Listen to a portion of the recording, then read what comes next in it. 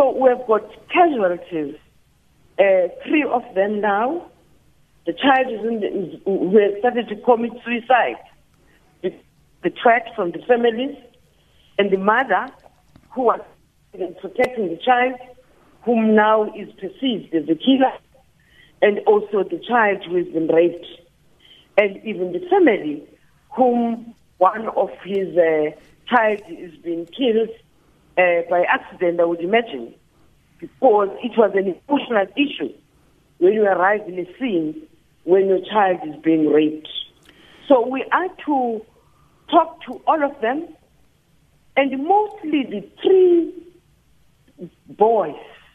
We want to know from their families on the character and the behavior of themselves in general within the community, so that as a social development, we're able to come closer and assist even communities and their families.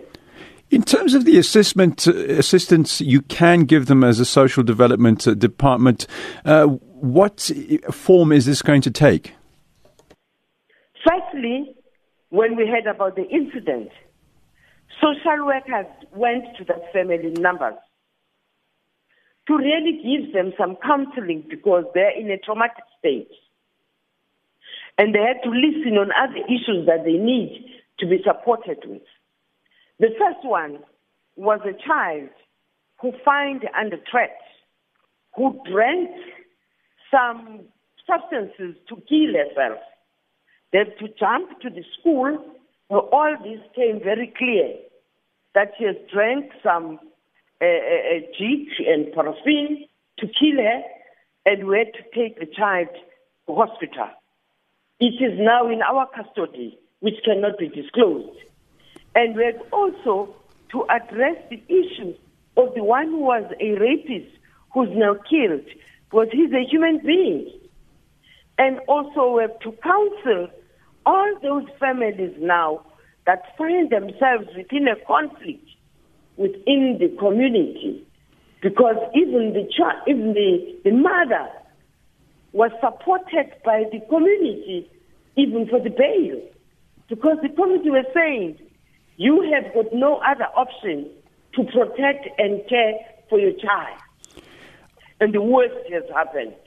Unfortunately, incidences like this really do shine the spotlight on, some of the social issues which, we're not alone in South Africa in having these social issues, of course, but perhaps there's a perception that in our country we do have some particular issues when it comes to violence against women. In terms of social development, how can the department, reach out and develop lines of communication which will hopefully avoid such incidences happening in the future? As perhaps you are aware that last month we launched a program which is a multifaceted plan that deals with the drugs. It is our view that the emergence and the foreign tendencies on how substance is so abused is a cause of all these social ills. And that program has been taken down to municipalities where they have to establish structures where even shebeens should participate, where even traditional leaders are to participate.